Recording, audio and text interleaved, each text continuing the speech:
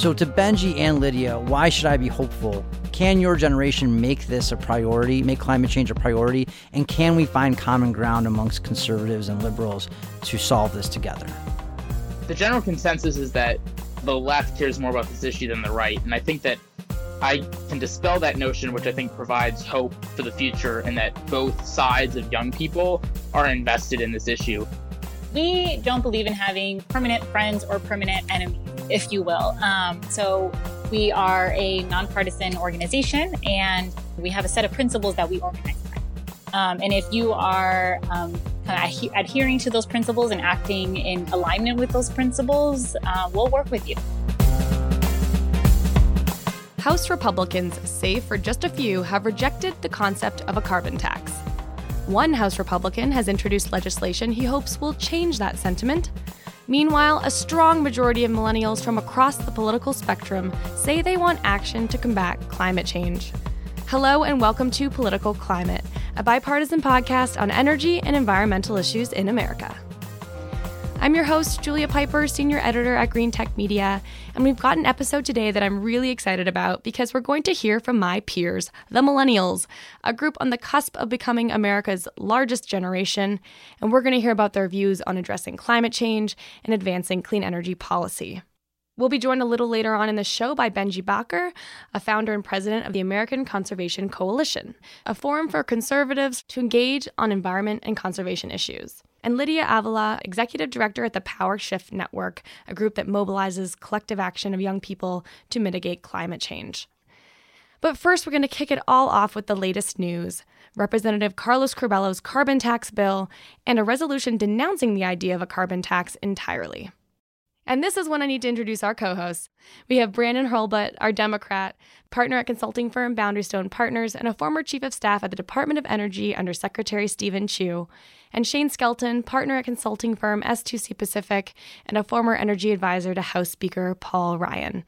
Shane, you are, like me, a millennial, although you were saying earlier you reject that definition. I reject it, not only because if you Google it, there's like a lot of different definitions, and I'm in the early part of the 80s, but also, you know, as I was telling our intern Chloe, who's very clearly a millennial, we had dial-up internet. Like if my mom picked up the phone, my whole internet shut down. I don't think what I consider millennials grew up with that. They had phones that you could like email on and stuff like that. I consider myself a millennial, and I remember dial-up. You were on the internet, and then you were off the internet. I've been on the internet since like 2006 now. And Julia just had a birthday. She's now in her 30s. Oh, yeah. Now I'm solidly in my 30s. I was already in them. Now we're just like, we're really there. I'm present. I mean, do you remember the Zach Morris phone, Julia? Because that's what I dealt with in high school. I do. Getting back up to the present day, we have this carbon tax to discuss.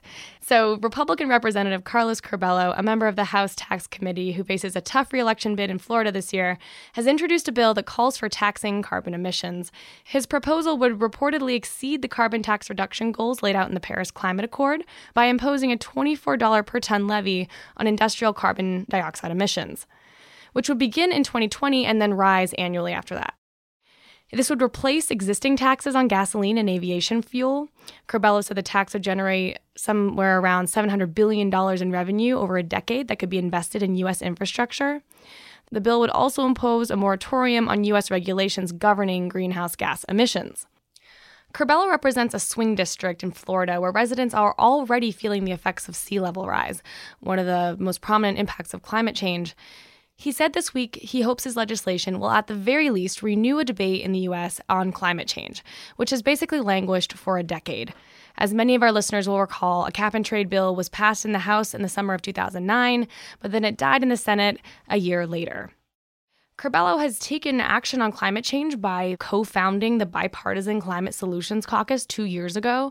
It's a group within the U.S. House that's committed to exploring policy options to addressing climate change. But as a lot of people would argue, the group has done virtually nothing. Just days before Curbello unveiled his bill, the Republican-controlled House of Representatives voted to approve a resolution expressing the view that, quote, a carbon tax would be detrimental to the United States economy. 39 Republican members of the Climate Solutions Caucus voted in favor of that resolution. Only 6 Republicans, 4 of them caucus members, joined with Democrats in opposing the resolution. And that's elicited some pretty strong reactions from people in the environmental community, including R.L. Miller, who we had on our show before. She's political director of Climate Hawks Vote, and she's called for the Climate Solutions Caucus to disband. She said climate is changing far faster than Republican attitudes. That's why we do not hold faith in bipartisan solutions. Others have praised Curbelo for trying to step up and take some form of action here. Brandon, what do you make of all this? These two competing movements in the House. You have Curbelo attempting to do something in a bill that's unlikely to go very far, but is putting climate change, on the radar. And then, of course, so many Republicans in the House saying in this symbolic vote that they don't want to see a carbon tax at all. I'm heartened that Congressman Curbelo introduced this legislation today. The fact that a Republican introduced some legislation on climate change and a carbon tax as a conversation starter, I think is great. But I'm not swooning over the fact that 6 or 7 Republicans, voted against the resolution on the carbon tax. We have set such a low bar for Republicans on this issue. It's like if a Republican acknowledges that climate change is happening, like we're supposed to swoon over that. I don't think so. We are still the only country in the world having this debate, and it's frustrating. And today, alongside Congressman Curbelo's event, introducing this legislation, there's a big Republican event talking about how that legislation will, kill a bunch of jobs in the United States. And we've heard this before from Republicans. They make this claim, and I feel like they don't have any credibility on it. They said when Obama had, Obamacare, it was going to crush the economy. That didn't happen. He said Obama's regulations at the EPA and what we were doing at the Department of Energy was going to kill jobs and raise electricity prices. That did not happen. We created jobs. So I'm waiting for the Republicans to get serious on this issue, and I'm still waiting. Well, what's interesting is that this resolution, which again was symbolic and non-binding, but it says sort of what the views are of the Congress. And of course, Republicans hold a majority in the House right now. And their view is, again, that carbon tax is not good for America. But a slight increase of Republicans voted against the resolution, and so saying that they are open to a carbon tax versus the previous time they had this symbolic vote in which no Republicans said they'd be open to a carbon tax. So is this progress, perhaps? Shane, what do you think? I don't know if we can call this vote progress, and I'm not counting votes. I think, for me, it's that I think that the fact that the vote was held was a little bit problematic. I don't know why you would get into any sort of policy situation where you want to be, a sort of honest participant in a policy debate and try to find solutions, and you would take one potential solution off the table. So I'm not making the point that Republicans should be for a carbon tax at all.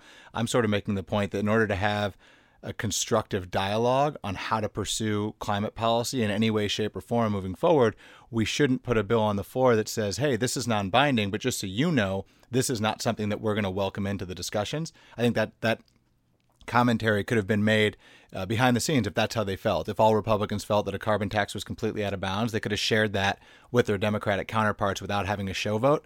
So I think what you've done now is you've painted yourselves in a corner and basically held Republicans who might want to vote for a comprehensive solution in the future, you've tied their hands politically, because now if they vote for anything that in any way, shape, or form includes a carbon tax, even if that carbon tax saves money, by the way, even if they replace a gasoline tax with a carbon tax at a rate that saves families money, they still have to go home and be told that they're hypocrites, that on one hand, they voted never to support a carbon tax, and on the other hand, they voted for a carbon tax. So I just don't like the idea of taking options off the table. And I'm always here telling Brandon, hey, you guys owed us more constructive dialogue during the Obama years. You owed us more good faith. And this, I think, in my view, was my party showing some bad faith, basically saying that we're not ready to negotiate with everything on the table. So no, I'm not impressed by it. I don't have much to defend there.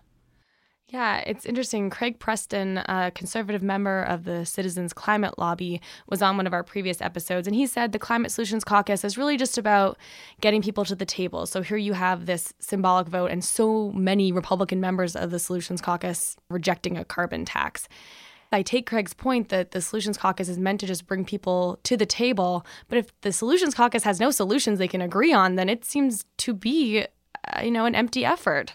Brandon, would you agree? Well, just to build on that, I'm wondering for Shane, I did read that it was a tougher vote than usual for many Republicans. There was stuff in the press that there's angst over the vote. I'm not big into moral victories. So what do you think is this a problem because Republicans have questioned the science and now there's no space? Have they boxed themselves in on this issue? Like, what needs to happen to give Republicans some cover to get more than 6 or 7 to vote alongside of this? Well, yeah, I would have said no, a week ago. I didn't think they boxed themselves in. Now I think they have in a certain way. I think, to be clear about Representative Curbelo, I don't think it's fair to criticize him. I think the fact that he started this caucus and wanted to bring people to the table, Agreed. I don't think it's fair to say that this vote is a knock on him. I think what he's doing is sort of powering through and introducing what he sees as a viable idea even after this vote. So I did want to be clear on that point. I'm not knocking both of these things together. I think it's interesting that he's trying to come up with a starting point. But no, I think this is what boxed Republicans in, because I've long said, and I truly believe, science is what it is. And so you can look at that and you can sort of try to figure out time frames and cost benefit. You can do all that. So I don't think you box yourself in by saying, I don't like the Clean Power Plan, or I don't like, a carbon tax at $60 a ton or whatever. I think that's fair, and you cannot box yourself in. I think to hold a show vote that says, as a general principle, a carbon tax is terrible for the United States, that to me is boxing yourself in, because you didn't leave yourself any room to maneuver. At what price is a carbon tax bad? Is a carbon tax bad because there's a better way? I've long criticized the Clean Power Plan, saying maybe there are more market ways like a carbon tax. Well, this is off the table now. So, yeah, I think the boxing in just began. And I think Democrats also need to think about, I think there's a view from many people that a carbon tax is this silver bullet and that's going to solve everything on climate change. And that's not true. There's been some good stuff that has come out alongside, Curbelo introducing this legislation that shows that the carbon tax won't have that much of an effect on the transportation sector. And that's a huge part of greenhouse gas emissions. So this isn't just, this isn't like one piece of legislation that's going to solve all of this. And that's where I think hopefully Democrats and Republicans can put their heads together to figure out how to deal with this issue. Yeah, and I'm not, again, I'm not going to the mat on the carbon tax, but my last comment would be there. If the carbon tax is actually less than the gas tax, and you would actually be saving American consumers money, don't you then think it's also weird to definitively say that you're costing American consumers money until you know what that compromise looks like? Right. I want to ask one last question on this topic, because Curbelo is up for re-election, and his Democratic challenger is really going after him, saying he's not doing enough on climate change. This brings up some comments that came up in The Interchange, GTM's other podcast, where Alex Bosmosky, managing director at Republic EN, said that environmental groups are not making this any easier. They're basically siding with Democrats because they've been pulled to the left side of the political spectrum, and they're trying to vote out Republicans that are sympathetic to climate action, which he says will, not ultimately get lasting solutions, because you need your climate action to have buy-in from both sides. So do you think that some environmental groups could be shooting themselves in the foot for a long-range solution in trying to vote Republicans out and take control of the House instead of strategically supporting members of both parties who are sympathetic to their cause? Well, look, I'm happy that Congressman Curbelo has introduced this legislation, and Shane and I agree that ultimately for something to be durable, it has to be bipartisan, and we're going to need Republicans on this issue. But when it comes to control of the House, this is a sensitive time because we don't have a functioning House of Representatives. And who is the Speaker of the House right now is so critical because the Republicans aren't doing oversight on things like Russia that are super critical to our democracy. And this rule that they've sort of adopted, the informal rule called the Hastert rule, where you have to have a majority of the majority, under that sort of system, you could have 45% of the Republicans support something on climate, 45% of the Democrats, and it would never get to the floor. And so right now, climate change is my top issue. I think it's the most important issue to mankind. But in November of 2018, for American democracy, I think the most important issue is Democratic control of the House. Yeah, okay. So clearly I disagree with your point about November. But what I will say is the Hastert rule, as you said, is not a formal rule. I think it's kind of a stupid concept, a stupid idea, because you have the ability now for, a group like the Freedom Caucus to hold the rest of the Republican House hostage. But I do think a lot of what Democrats are doing on some of the issues you mentioned will keep the House firmly in Republican hands. And so I'm very grateful to all the efforts on some of these non-energy related issues. I'll just add one last thing, that a Republican pollster was quoted in Axios saying that Republican voters don't seem to penalize their lawmakers so much for acknowledging climate change, which is an interesting perspective, given that President Trump has come out mocking climate action, this seems to be some issue that, according to some polls, moderate Republicans are fairly safe discussing. So if that poll proves true, maybe Curbelo will have some luck in building some momentum. And next section, if he's reelected, maybe we'll have a different conversation. One of the struggles has been with all voters making this a priority, whether Democrat or Republican. That's why I'm really interested to talk to our millennial guests today, because millennials need to make this a priority. Otherwise, we're doomed. Well, we're going to millennials next.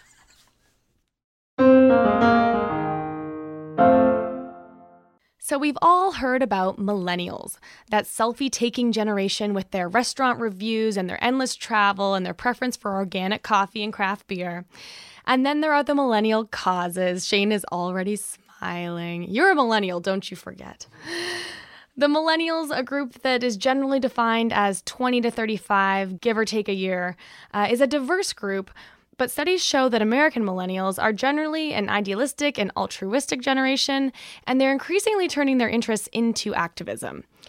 The latest report from the Millennial Impact Project, an annual survey on young people's involvement in cause work, found that millennials' engagement in social issues increased and intensified from 2016 to 2017. Climate change ranked in that survey as one of the top 5 issues millennials care most about. To have this conversation, we're joined by Benji Bacher, a 20-year-old student from Appleton, Wisconsin, who attends the University of Washington. He's the founder and president of the American Conservation Coalition, a forum for conservatives to engage on environment and conservation issues. And we have Lydia Avila, executive director at the PowerShift Network. She's 30 years old, and she mobilizes young people to help address climate change. She grew up in Los Angeles and spent 3 years working with the Sierra Club. Benji and Lydia, thank you so much for being here. It's great to be here. Thanks for having us. So tell us a little bit more about your organizations. Lydia, let's hear from you first. Tell us about the PowerShift Network and what you're trying to achieve. Sure. Thanks again for having me. It's a pleasure to be here. So the PowerShift Network is a national network of 80 organizations, student-led, student-focused, youth-led, youth-focused, all united by the mission to mobilize the collective power of young people to mitigate climate change and create a just, clean energy future and resilient, thriving communities for all. We're united in values that speak to equity, solidarity, bottom-up organizing, and distributed ownership of power, amongst others. And what we aim to do is unite the youth climate movement, make sure that it's more connected and that it's collaborating and coordinating, that we're not reinventing the wheel across the country, but actually sharing strategies and tactics and working together a lot more cohesively. We're a multi-strategy network, which means that we have organizations that are working on stopping pipelines and others that are working on training young people to run for public office. And we're also making sure that young people in the U.S. have a voice in international conversations regarding climate change, and that young people have access to skill development resources, like I mentioned, some trainings. So it's a broad range of organizations and their focus, both strategically and geographically. So we at the American Conservation Coalition really focus on bringing youth voices in the conservative movement into environmental discussions. We're millennial-led as a team. Our average age on the team is 23 years old. And we believe that conservatives need to be involved in these discussions and that conservatives need to make it a priority in their platform, but also be included in the discussions as a movement. We think one of the reasons that the environmental movement hasn't been as successful is because it has been so partisan and just one-sided. And conservatives haven't been able to get their viewpoints in there, which is the fault of both sides.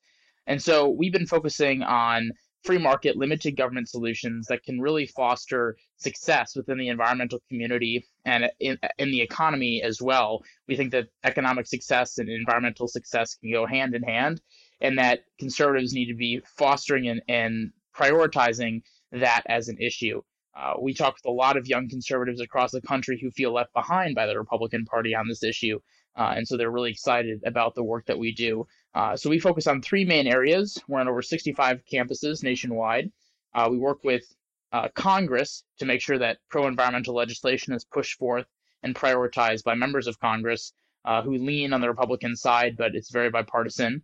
And then we also focus on midterms and helping candidates strategize their messaging on these issues and have an opportunity to prioritize this as a Republican, which isn't always the case with Republican candidates. So we're a bipartisan organization, but we focus on the conservative movement because the conservative movement doesn't have a voice on these issues outside of the ACC. And we believe that having conservative voices in the discussion is better for the country, as well as better for the environmental discussion.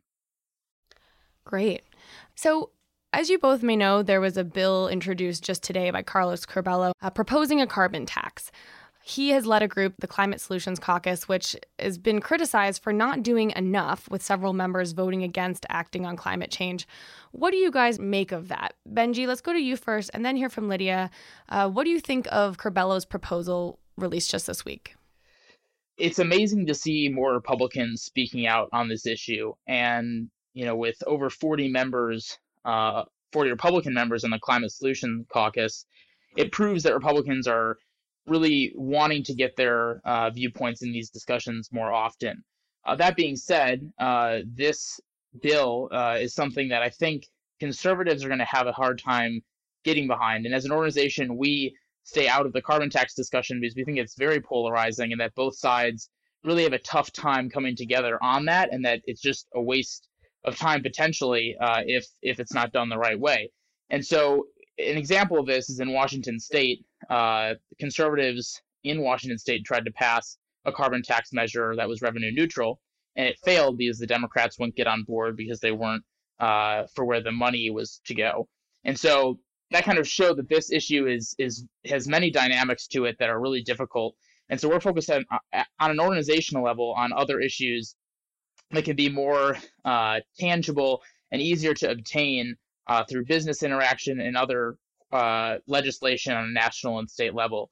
So we're not endorsing nor opposing this bill, but I will say that it's really exciting to see more Republicans taking a step forward on climate issues, no matter what the solution is. I also think in this point in time, it's not going to be feasible with a lot of Republicans leading on a tax. I think that that's a tough thing to sell to conservatives, no matter what the effect is on the economy or what the effect is on the environment. Taxes are just something that conservatives really don't like. And I think this conversation will mold and evolve as the years go along. But I think that there are more appropriate measures that can be taken in the next couple of years that are easier to obtain. And I think that it's going to be tough to see this pass through. But again, I think it's a really good opportunity to see that Republicans are sticking their heads out there and saying, we want action now. And I think that that's really inspiring. Lydia, what do you make of it? Yeah, I think that Benji took some of the words definitely out of my mouth in terms of this being a very complicated, multifaceted issue. There is not one way to do a carbon tax. There's people in our network that are for it and are like for the carbon taxes and market mechanisms. And there's actually folks in our network who are opposed to it, largely for some of the reasons that Benji alluded to, where the revenue from these taxes are going. It's not a network similar to Benji's organization. It is not a network-wide priority for us at this moment, but not something that we're bottom line opposed to. I think that we need, our approach to solutions is deep and systematic. We want to see solutions that are going to benefit communities that have been the dumping grounds of a fossil fuel-based economy and energy extraction for decades, and that these community-based solutions are benefiting these individuals and folks that have been, like I said, kind of at the front lines of climate pollution and climate catastrophes for so many years. And for the most part, we haven't seen a carbon tax that does that, that makes up for that, if you will.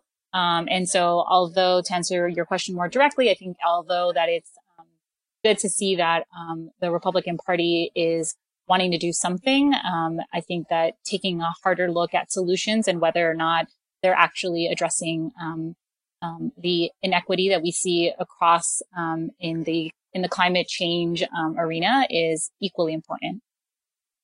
So, Lydia, this is Shane. We just had this conversation in a small way in the previous segment, and I tend to agree with Benji that for any climate solution to be viable, it has to have buy-in from both parties. And so I guess my question to you would be, I noticed that when you talked about power shift, you never mentioned liberals or Democrats. You talked more about policy and organizing and grassroots efforts and what you're doing on different campuses. So I guess the question I wanted to pose to you point blank was, When you look at mobilizing through your network, are you guys supporting Democrats who share your point of view, or are you supporting anyone who's for a climate solution, regardless of what their political disposition is? That's a great question. So we don't believe in having permanent friends or permanent enemies, if you will. So we are a nonpartisan organization, and we have, like I mentioned at the beginning, we have a set of principles that we organize by.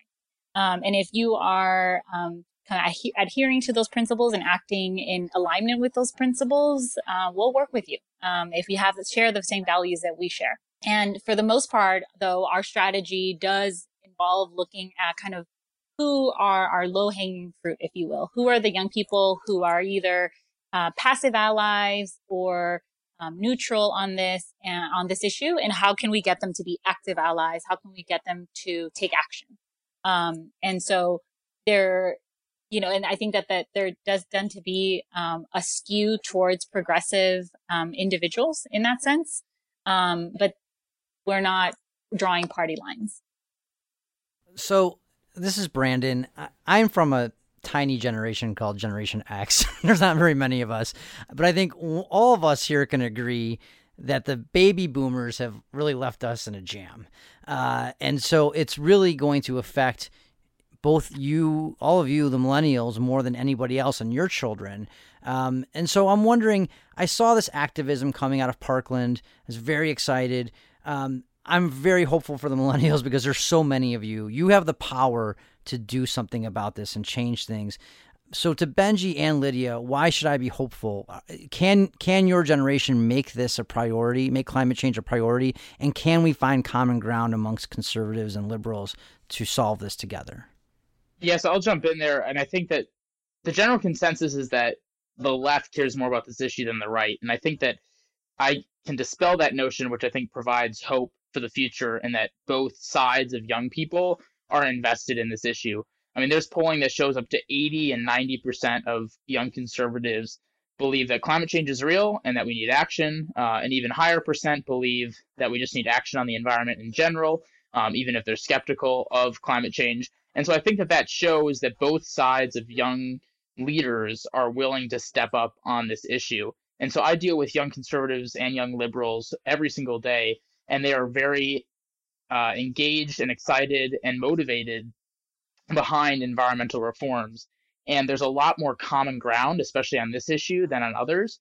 And I think that if there's a way to bridge the gap in America, it's going to be on environmental policy, and it's going to take both sides to come to agreement on things, sometimes when they don't want to. It's going to take the left being more willing to talk about business in these discussions, and the right being more willing to talk about the government's role and how that plays. So I think that that's going to need to happen, but I think our generation is ready to do it. And I think you see that with a lot of young members in Congress. Elise Stefanik, Mike Gallagher, Will Hurd. Those members have been ready to call out Trump. They've been ready to applaud him when he needs it, but they've also been ready to tackle climate change and other environmental issues.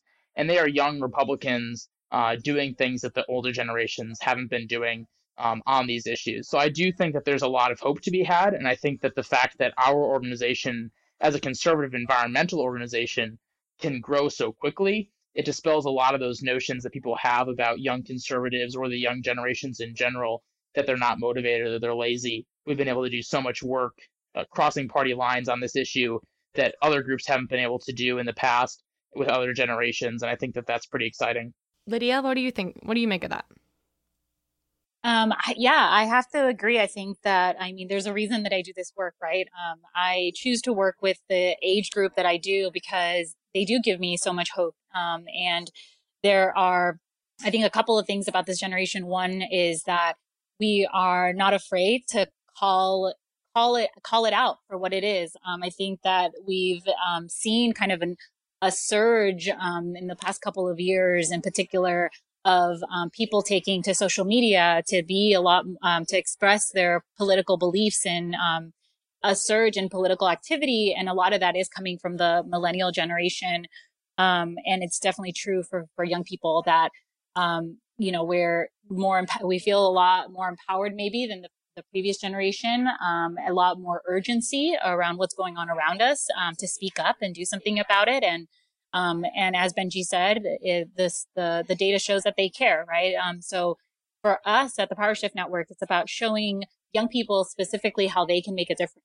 So some folks are going to be passionate about politics and they want to hold elected officials accountable, like asking them to take the no fossil fuel money pledge, not take contributions from the fossil fuel industry, or others are going to be maybe working on their campus to get their campus to divest from fossil fuels, or some young people are literally fighting oil companies in court. And, there's a variety of ways for folks to plug in. And I think it's really just about finding their interest and plugging them into that and showing them how they can have an impact. I recently checked in with the Sunrise Movement, and they're an organization of young people working to stop climate change and create jobs in the process. They're actually planning a week of demonstrations and actions in August. But I was hearing from them that some of their members are struggling to be heard when they approach people in positions of power. They referenced a case where an 18-year-old Sunrise Movement member in Pennsylvania confronted a Republican nominee for governor, Scott Wagner, at a town hall and asked why he took fossil fuel money, and he in response called her young and naive. So have you guys encountered this where you or some of your members get into a room and your voice is not being heard by the people currently in power? Benji, what do you say as on the younger end of the spectrum here? Do you ever run into that? Yeah, I think that there are certain people on both sides of the aisle that aren't willing to hear people out, especially in older generations. I mean, the candidate that you were talking about, from what I could tell, was probably in his 60s, and that's frustrating. But I also think that within our generation, that's not the case.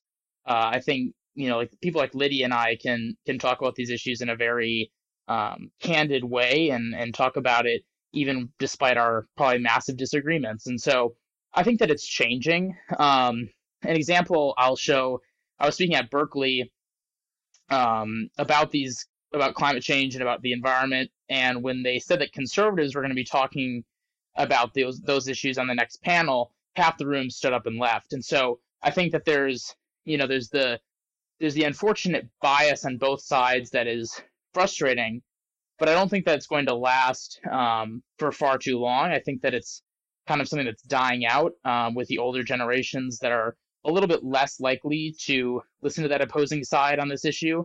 But I do think that there are a lot of voices that need to be a lot more tolerant. And I think that there are a lot of young leaders who are pressing for that, and they're pushing for it on an everyday scale, no matter what they're doing. I mean, I know some of the biggest conservative leaders on the right who constantly talk to the left and vice versa. A lot of the conservative groups on campus partner with liberal groups on different philanthropic projects. And so there is a lot of that going on. And so I think, again, as younger generations get more into office, that will change. For the time being, I think what's important is talking to people of opposing viewpoints who are a little bit less tolerant and talking to them in their language. So instead of going up and saying, you kind of suck for not embracing climate change and why don't you do this, have a better approach in terms of trying to reach them.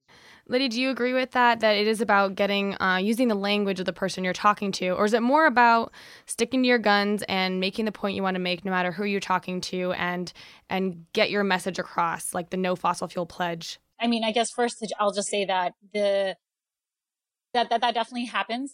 So it's not an anomaly by any means that young people are dismissed. And I think that the role of young people is to hold folks' feet to the fire and really ask for what we want. Because there are plenty of folks out there willing to compromise. And I don't think that young people should be one of them, especially since we have the most at stake. The Power Shift Network looks at approaches and views the climate movement as a social justice movement. And social justice movements across history over the course of time have, by and large, been led and been kind of largely composed of young people. So you look at the anti-war movement, you look at the civil rights movement. MLK was in his mid-20s. A lot of people don't realize when he kind of rose in popularity. The folks that did the lunch counter sit-ins were 18, 19 years old, freshmen and sophomores in college. during the civil rights movement. So I think this is the thing that I like to remind people like this gubernatorial candidate and others, that there is a reason to listen to young people and to believe that the ideas that they have and the opinions that they hold are worth listening to. One thing that I've long lamented, and I suspect you guys may both disagree with me, or you may either or both of you agree, but I heard Benji talking about language, and we talked about someone saying, why won't you agree to the no fossil fuel pledge?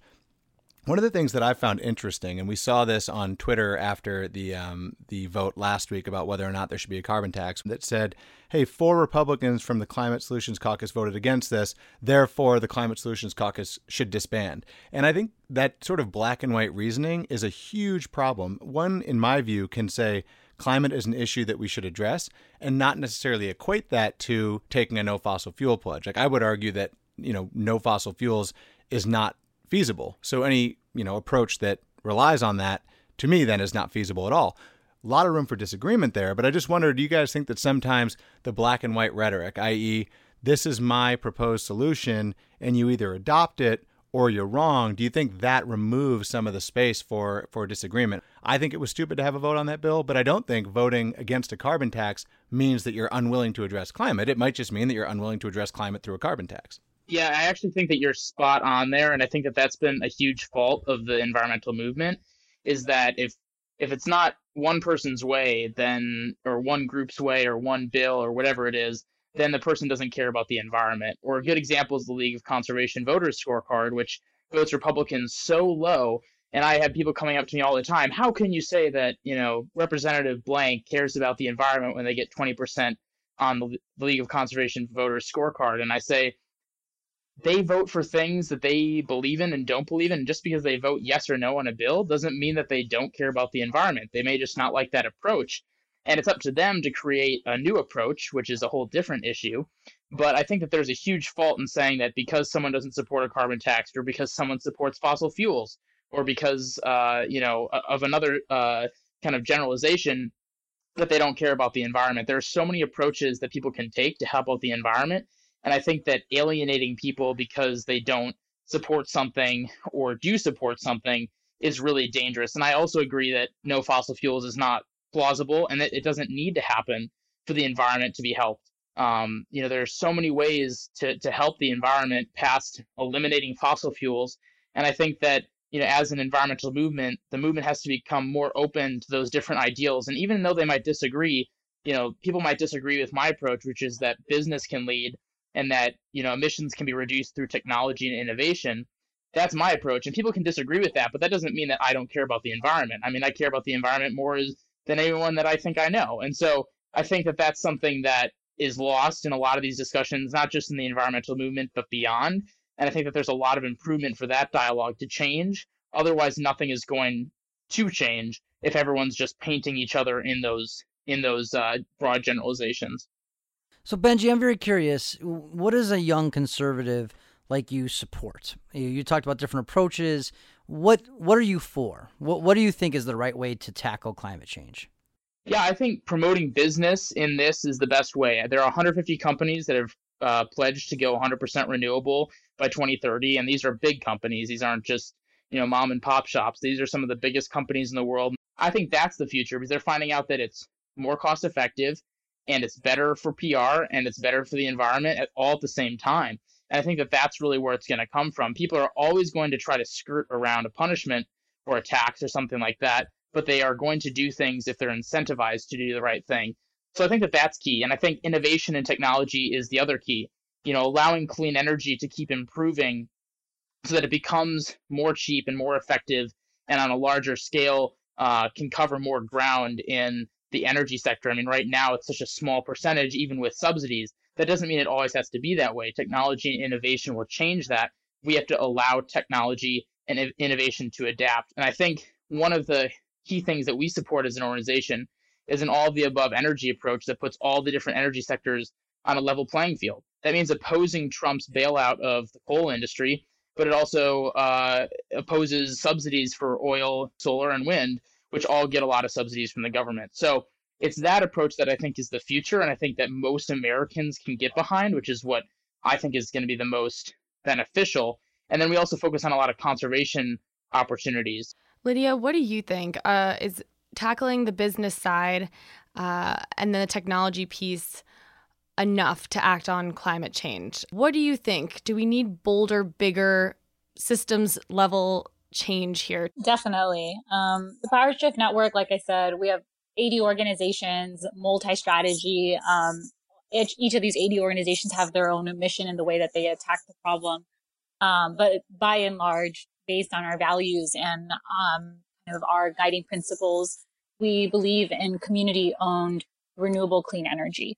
So that means bringing the ownership and control of folks' energy future back into the community. And, that benefits folks in a number of ways. And we can talk about solar panels on roof and net metering. And we can talk about the fact that renewable clean energy jobs, produce 5 times as many jobs as the fossil fuel industry. And there's so many benefits to engaging people back into their energy systems and putting the community back in the center of this. So generally, those are the kinds of solutions that the Power Shift Network supports. And to Benji's comment about leveling the playing field, this essentially, a big part of the No Fossil Fuel Money Pledge, as an example, is exactly that. Like that is, when you have fossil fuel companies able to give millions of dollars in contributions to campaigns, that is not an even playing field. When oil companies get tax breaks in the billions, that is not an even playing field, right? So a lot of this Lydia. is intertwined. I love it. Keep going. I didn't mean to interrupt you. I'm just you're on a roll. I'm just so happy to hear a young person sound so articulate about this. Yeah, the fact of the matter is that there is not an even playing field right now. So if we could even start from that would be a win, right? But that's not the case. So I guess I'll just leave it at that for now. Lydia, is your group okay with fossil fuels in the future? Do you see that being part of the energy mix? Or are you really trying to work toward a fossil fuel-free future? Absolutely no room for fossil fuels in the future. If we actually want to stay below 1.5 degrees, then there's no way. Every scientific model I've seen does not allow for that, for fossil fuels to be part of the future. The scale of time can be argued. But anybody that says that fossil fuels can continue to be a part of our future indefinitely, I think just is working off of a different scientific model or something. I don't really know where folks get that from. And it is possible. There's many models that show how we can get off of fossil fuels over the next 30, 40, 50, 100 years for sure. It just depends on how ambitious we want to be as a country and how many things we're able and willing to do over the next 5 to 10 years. So I should let you know, this is Shane, that Brandon's cheering for you. He was cheering loudly, as you know, before. Now he's cheering quietly, but nonetheless, his support is still fully there. I have to challenge this. I just had this conversation with someone last week, and the fossil fuel thing really gets me, because what I think about is, scientific models notwithstanding, I will acknowledge right now I don't understand them. What I will say is that incremental progress is better than no progress. And so, what I was just saying to Brandon earlier today was, in 2009, we had the carbon tax debate. I realize that's not what you're talking about. That was cap and trade. That wasn't, phasing out of fossil fuels. But the point is, there was no agreement on it. And then came the Clean Power Plan. And then the courts held up the Clean Power Plan. And now it's 2018. So it's 9 years later.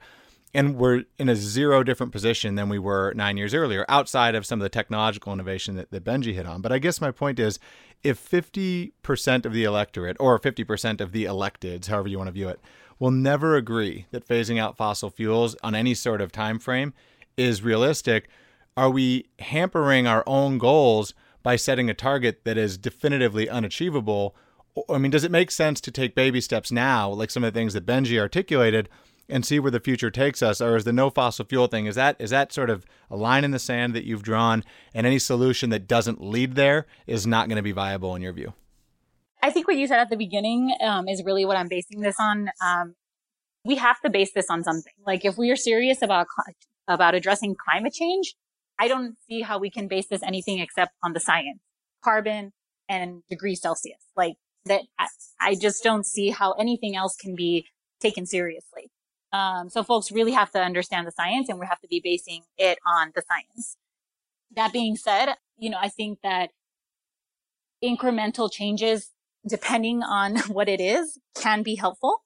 However, I will say that the risk that we run by settling for incremental changes that are not up to par, if you will, is that we're reinforcing models of inequity and frankly injustice that we've already seen for decades, right? So our fossil fuel just as a quick example, right? Our fossil fuel industry in this country is based on the extraction of our land, and it's based on the backs of people. So you have coal miners with black lung disease. That is a byproduct of a fossil fuel extractive industry, right?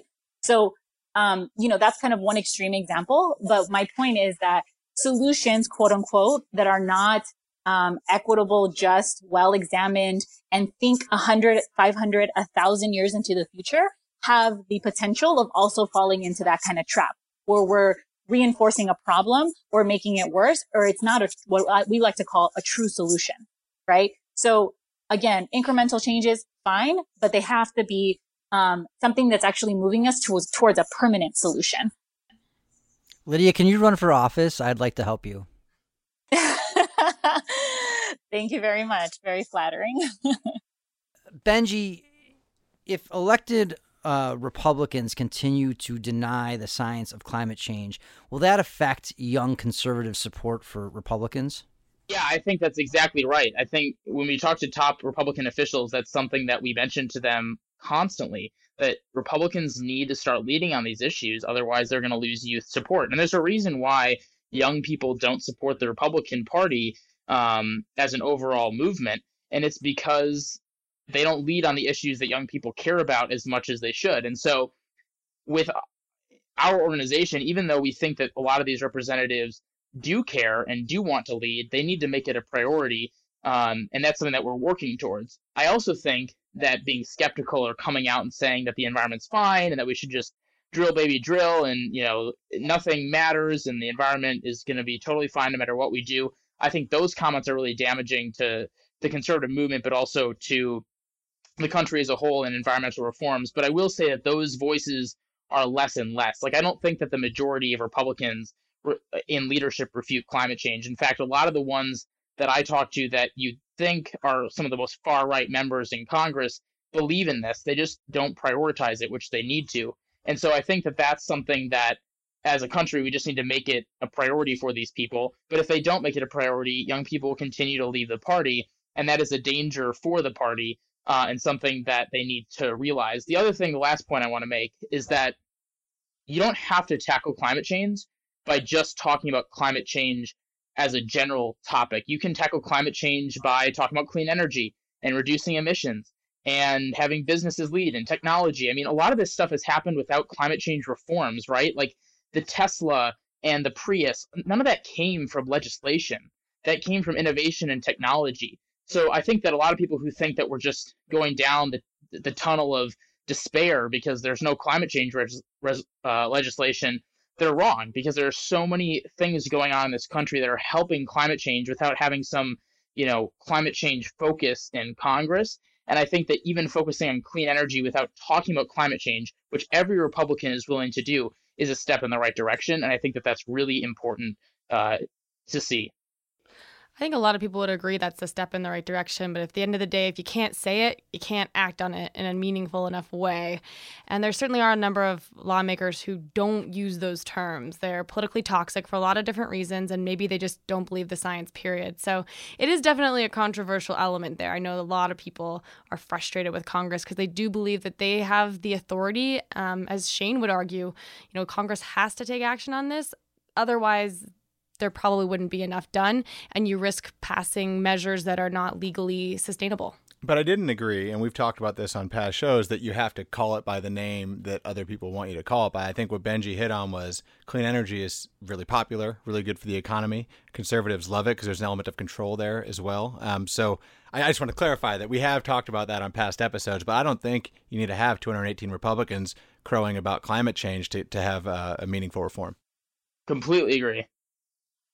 I think the problem there is that the science dictates clean energy, which we think of as the electricity sector, isn't enough, and that you need other sectors of the economy, agriculture, transportation, to change as well, and that clean energy is just not enough on its own.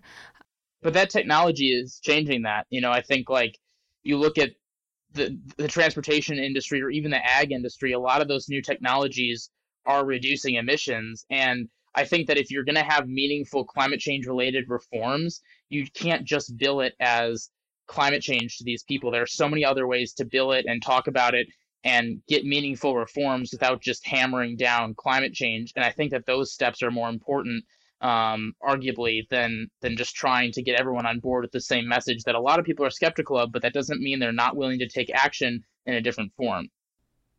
Lydia, we need conservatives to join us on this issue. So that's part of our show, and why I'm excited to talk to Shane and people like Benji.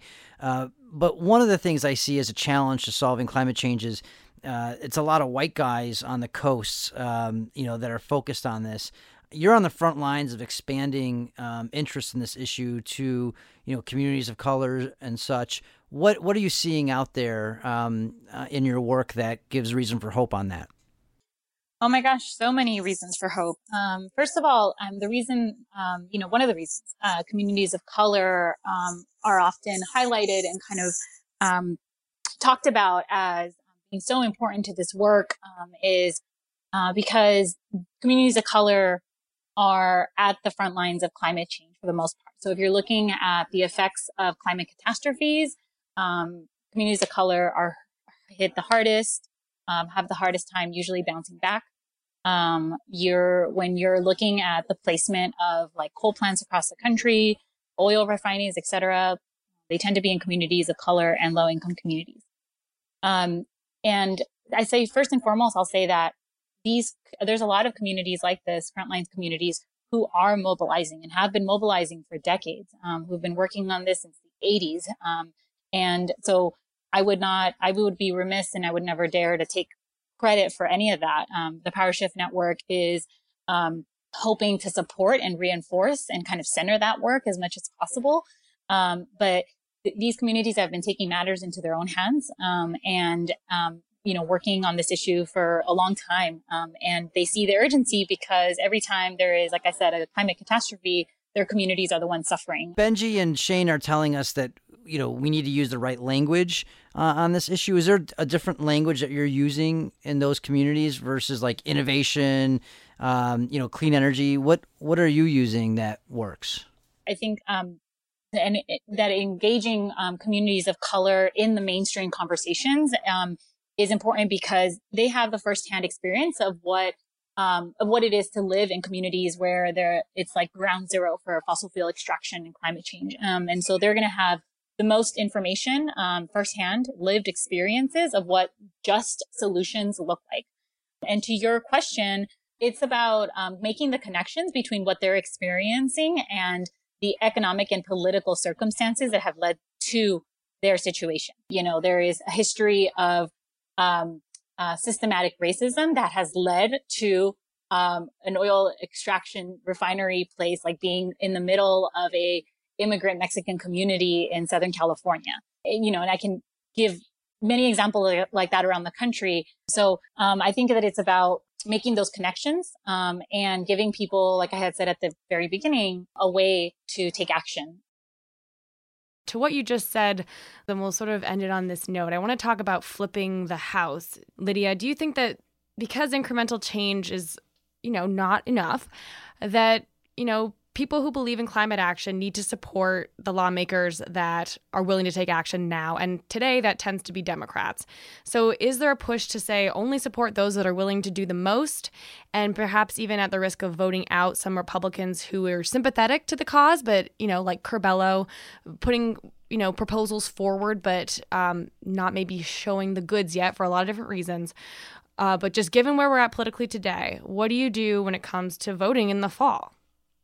I think groups like Sunrise are a great example of really holding, elected officials and candidates' feet to the fire. I think it's absolutely important to vote for the people who are, who are not just talking the talk, but walking the walk.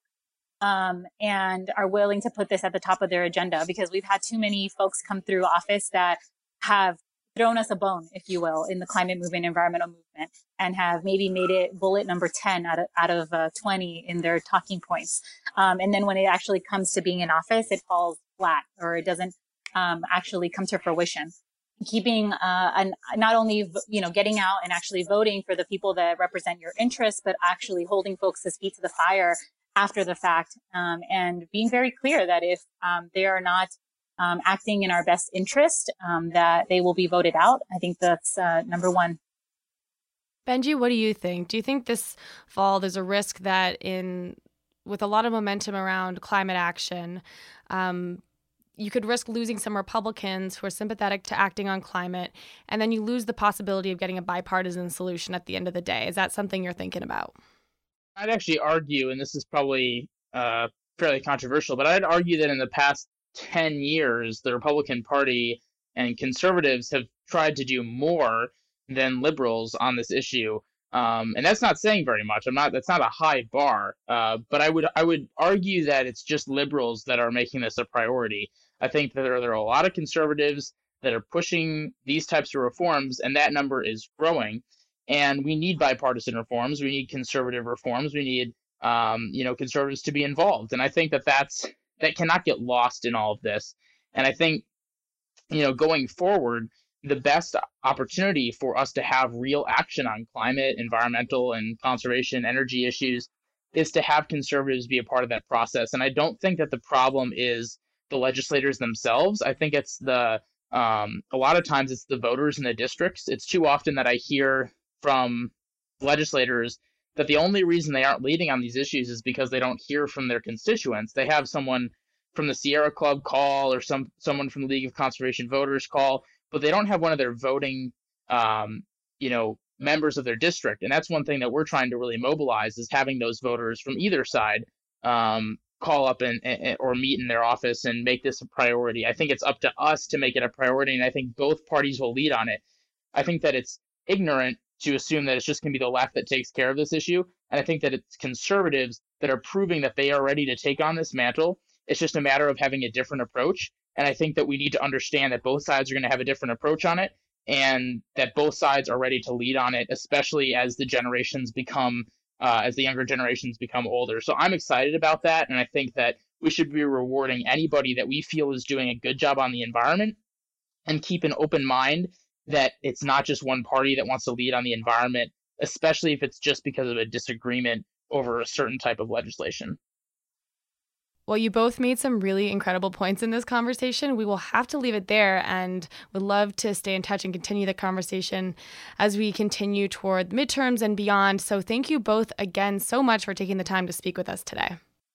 Yeah, no worries. And I think that this conversation proved that, even though we disagreed on a lot of the different points throughout, we had a lot of common ground, and that's the reason why we're both in this fight. And I think the future is with a lot of common ground on this issue, and I'm pretty excited about it. Any final words, Lydia? Young people are what's going to save us. Well, great. Thank you guys again. And yeah, having these types of conversations is exactly what we're trying to do with this podcast. So really appreciate it. And now we're going to end with our final segment, If You Can't Say Something Nice, where we have each of our co-hosts, Republican and Democrat, say something they found redeeming about the opposing political party. Shane, what do you got? So I'm going to cop out here. I've got nothing. I'm going to claim credit for the two that I did last time, but it's not because I'm angry or upset with my Democratic colleague. It's because my wife and I just celebrated our 7th anniversary. I've been phones down for the last 4 days and paid absolutely no attention to the news. So I'm just pretty unaware, other than the things that we studied up for this particular episode. All right. You got a freebie on that one, and congratulations. Thank you. Congratulations, Shane. Thank you. I am giving my shout out this week to a couple of prominent Republicans who started a think tank on climate change. So George David Banks, who was President Trump's international energy advisor, is teaming up with a couple of other Republicans to advance climate policies aimed at securing conservative support. So they've started a think tank called the Center for Energy Security, conservative Republicans getting in the game on this issue. That's awesome. I didn't know about that. Cool. Well, we'll end it there for now. Our millennials were really great. I'm so glad to have them on. As a fellow millennial, I do feel hopeful that this generation is active, period. And I think that's a really exciting thing. And maybe we'll get over some of the partisan split that has just held up solutions on climate and many other issues. Thank you, as always, for listening. This is, again, Political Climate. You can find us on Twitter at Polly_climate, POLI_climate. We'll be back again soon with another episode. Thanks again.